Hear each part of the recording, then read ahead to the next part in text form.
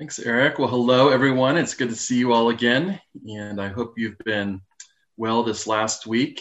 As you probably know, Pastor Dave is visiting his parents, and he will be back next weekend. But I have the opportunity to spend this Sunday with you all, and we're going to be continuing through 1 John. So if you have a Bible, feel free to open up to 1 John chapter 2. We're going to be in the middle of the chapter. We're looking at verses 18 through 27, and we're going to be thinking about something John calls the last hour. And he's kind of asking us to consider our point in history. And so we'll reflect for a couple minutes on the last hour. You can listen along, read along. I'll read it, and then we'll jump in. 1 John 2, 18 through 27. Children, it is the last hour. And as you have heard that Antichrist is coming, so now many Antichrists have come. Therefore we know that it is the last hour. They went out from us, but they were not of us. For if they had been of us, they would have continued with us. But they went out that it might become plain that they are not of us. But you have been anointed by the Holy One, and you all have knowledge. I write to you, not because you do not have the truth, but because you know it, and because no lie is of the truth. Who is the liar but he who denies that Jesus is the Christ? This is the Antichrist, he who denies the Father and the Son. No one who denies the Son has the Father. Whoever confesses the Son has the Father also. Let what you heard from the beginning abide in you. If what you heard from the beginning abides in you, you too will abide in the Son and in the Father. And this is the promise that he made to us, eternal life. I write these things to you about those who are trying to deceive you. But the anointing that you receive from him abides in you, and you have need that anyone should teach you. But as his anointing teaches you about everything and is true and is no lie, just as it has been taught to you, abide in him. Let me pray for our time together. Heavenly Father, we thank you for your word. We pray that your Spirit would illumine our minds and seal its truths in our hearts. We pray this in your Son's name. Amen. We're going to be reflecting on this little phrase that John uses, the last hour, and a little bit of context helps us out. John is writing to a church in Ephesus in modern-day Turkey, and he was likely living there. That was his church that he ministered to. And he is dealing with some people who are advocating some sort of false teaching. And this false teaching was patronizing to the material world, to our bodies, to the goodness of God's creation. And it advocated for a special kind of salvation that involved a secretive knowledge. And John is kind of framing these false teachers, kind of giving them a context, by talking about this last hour. And the last hour is kind of the last things, the end times. And in fact, the word that John uses for last is eschatos, which is where we get the word eschatology. And you could kind of think of it as being sort of the last chapter in a book. And John is saying, let's think about this last chapter of the book, where God's plans for the world are going to be completed. His kingdom will be consummated. Everything that's wrong with the world will be undone. And of course, a question for us, though, is what is the page number for this last chapter that starts on, and when does it end? When are we really in this last hour, and when's it going to end? And what John is clear about is also what the rest of Scripture is clear about, that the end times, the last hour, is connected to the arrival of Christ. And that actually with the incarnation, the death, the resurrection of Jesus, we now find ourselves in some sort of last hour, some end times. And God is breaking into human history. And as he does this, there is an increasing tension between God, his plans, his people, and the rest of the world that is in a kind of rivalry against them.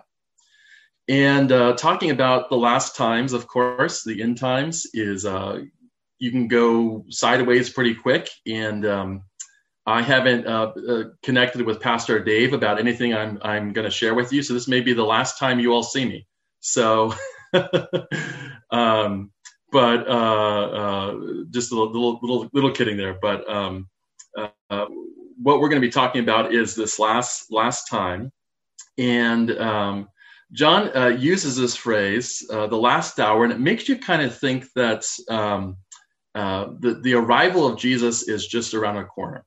You know, it's maybe not an actual hour away, but it's maybe hours away, you know. And sometimes I use the language of, I did something an hour ago, and I mean it maybe happened in the last few hours. And is John talking about this? And if he is, well, he wrote this 1900 years ago, and he definitely got it wrong. He's mistaken. And in fact, there are a lot of Bible scholars who would say that the early church was expecting Jesus to return any minute, and they got it wrong. And so they kind of went back and they kind of rewrote parts of Scripture. And our passage here is actually an argument against this, because John wrote this many decades after the life of Jesus. And he wrote this late in the first century.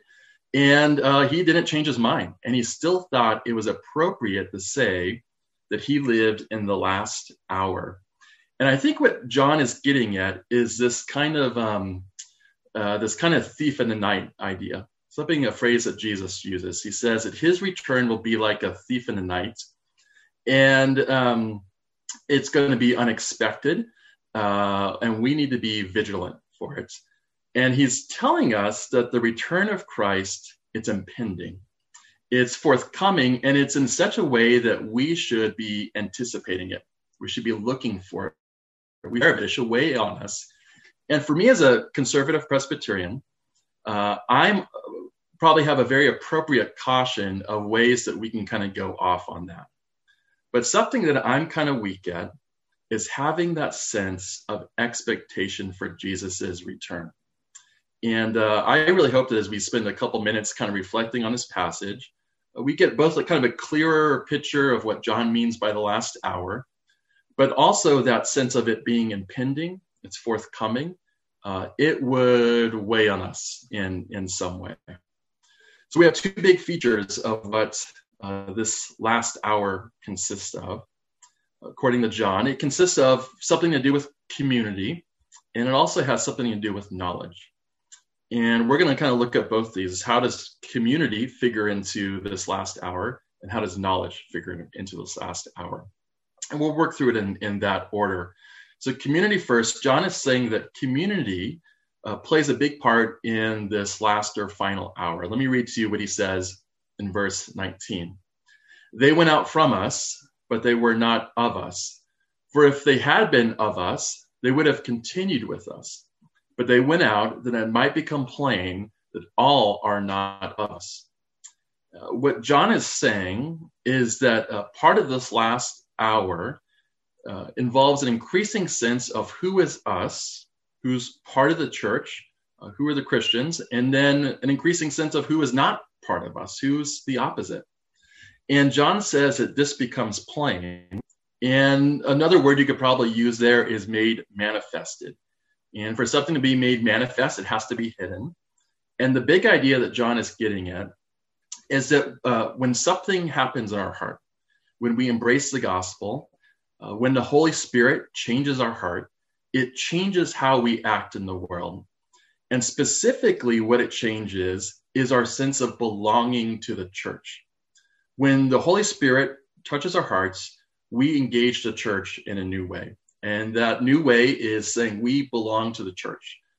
You could kind of think of it as planting a flag on the church, saying these are my people. This is my tribe. I'm sticking with them through thick and thin. And that the evidence of a changed heart, a heart that's been manifested, is that kind of church tribalism, saying these are my people. And we've been aligned with God, and so we've been in turn aligned with his people. And now what John is doing here is he's giving them a litmus test. John's giving them a litmus test to make sense of what they just went through. They had a whole bunch of people leave their church, and he's saying, I want you to make sense of this because they didn't really have that changed hearts. But whenever we hear a litmus test, it's very natural for us to say, how do I gauge against that litmus test?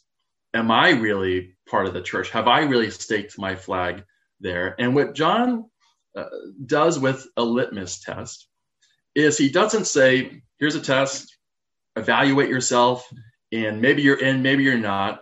And there's more anxiety, more stress in your life. Am I really in? Am I really out? And John's saying the opposite. He's saying, I want you to use this litmus test to actually give you confidence that you're already in. He's saying, here's a test, you pass it, now grow in your confidence, grow in your assurance that you belong to God and you belong to his people. And that's how John and the Lord wants us to engage this type of test. Well, the test shows what is really going on in our hearts. And as is there a growing sense of where people's hearts are, where they stake their flag. Part of what that also does to community is it creates division.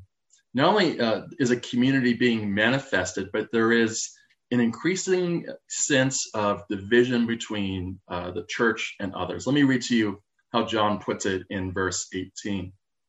Children, it is the last hour, and as you have heard that Antichrist is coming, so now many Antichrists have come. Therefore we know that it is the last hour. John is saying that in the last hour, there is a new group of people that he calls the Antichrist. And in fact, the people who left the church earlier, he labels them Antichrists. And we're used to hearing about the Antichrist, singular, but we're probably not as used to hearing about Antichrists in the plural. And in fact, this is the only place in the New Testament, to my knowledge at least, that talks about Antichrist in the plural.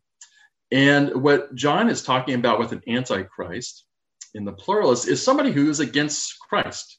He's not talking about something kind of different, but he is talking about someone who is against Christ or they're anti-Christ. And he says there are people who confess Christ, which is the church, and there are people who just left the church that are actually anti-Christ. They're against Christ. And he's capturing the phrase that Jesus uses where he says, people are going to hate you because they hate me. He says, the world hates you because they actually hate me. And you belong to me, and so they hate everything that I'm for. And so God stakes his flag on us, and he says, you're my people, you're my tribe, and the world dislikes that. And this creates an increasing division between the church and the world, especially as God's presence is being manifested in the world. And I think this is an important reminder. If you're like me, I'm kind of a bridge builder. I'm a diplomat. I don't like being in conflict with people. I'd rather see us build connections and build bridges with other people. And this is a reminder that there will be tension between the church and the world. We should expect that in some way.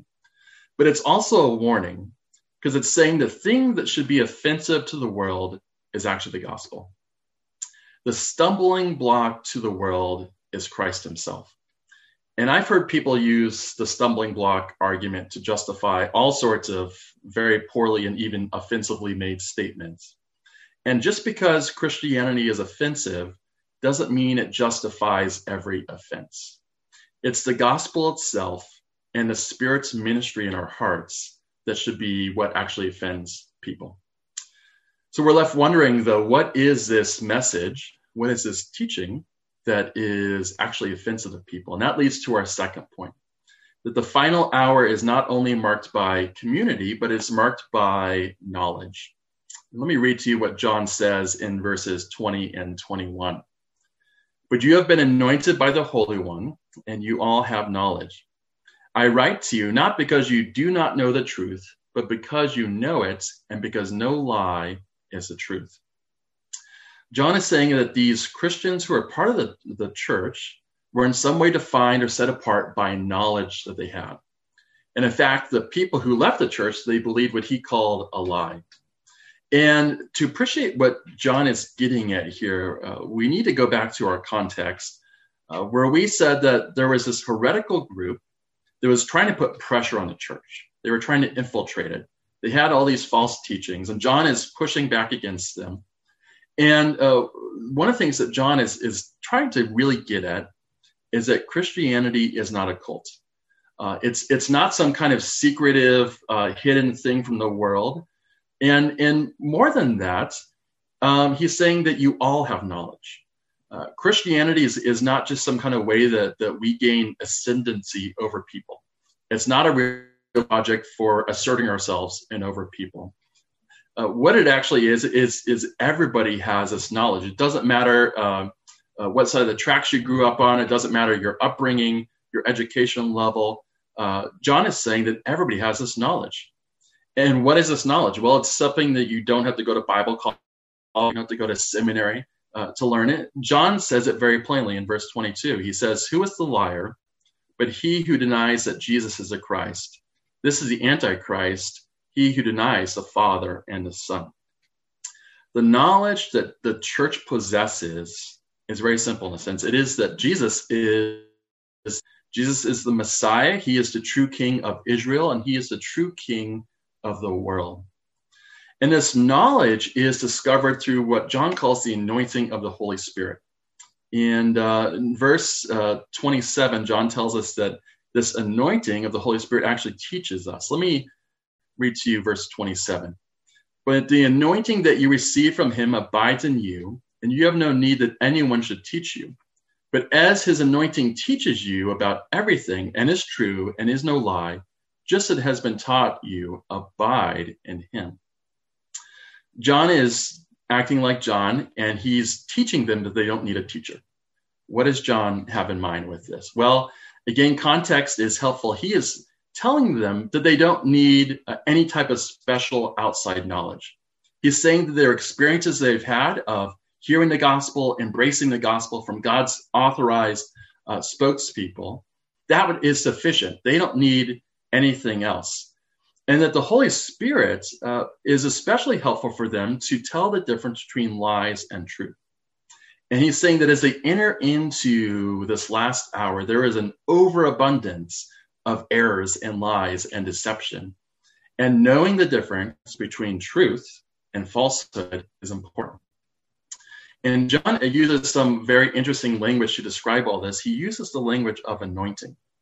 And this is especially odd because this language is really meant to reassure people that they don't need some kind of weird cult type Christianity to subscribe to.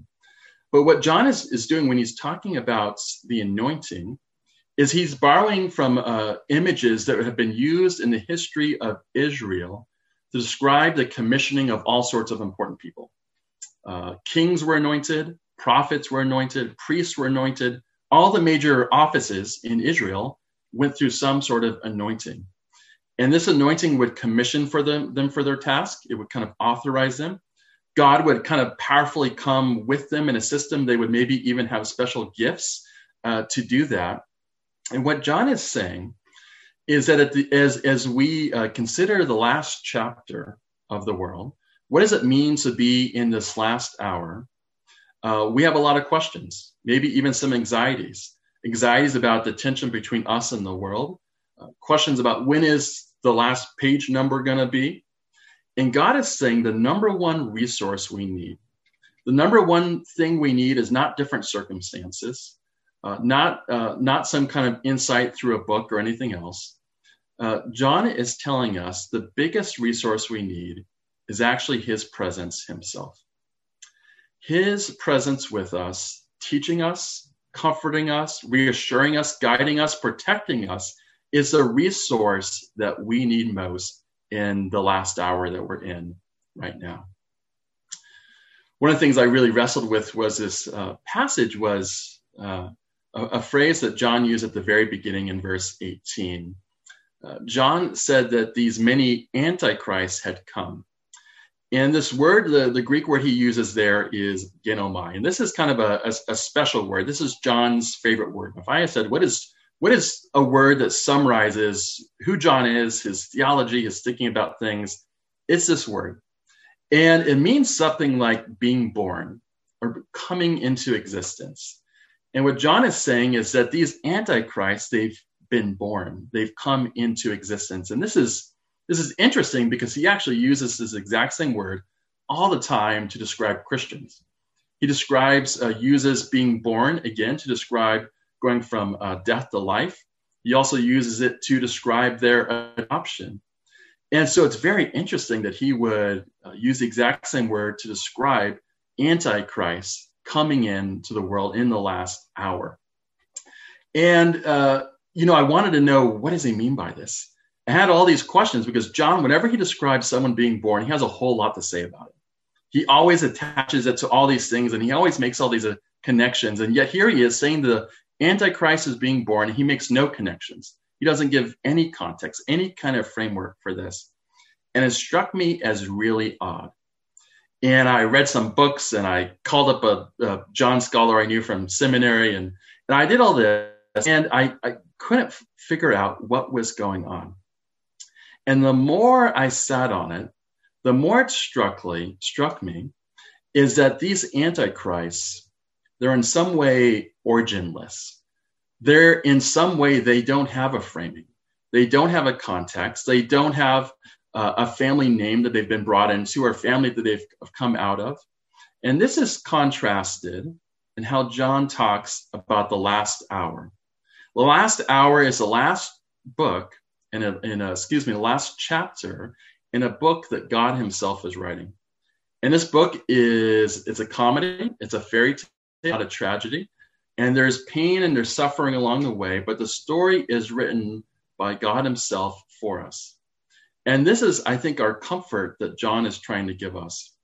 And it's that though we don't know what the final page number is, the author who's writing our story that we're in, he's benevolent and he's working out our good.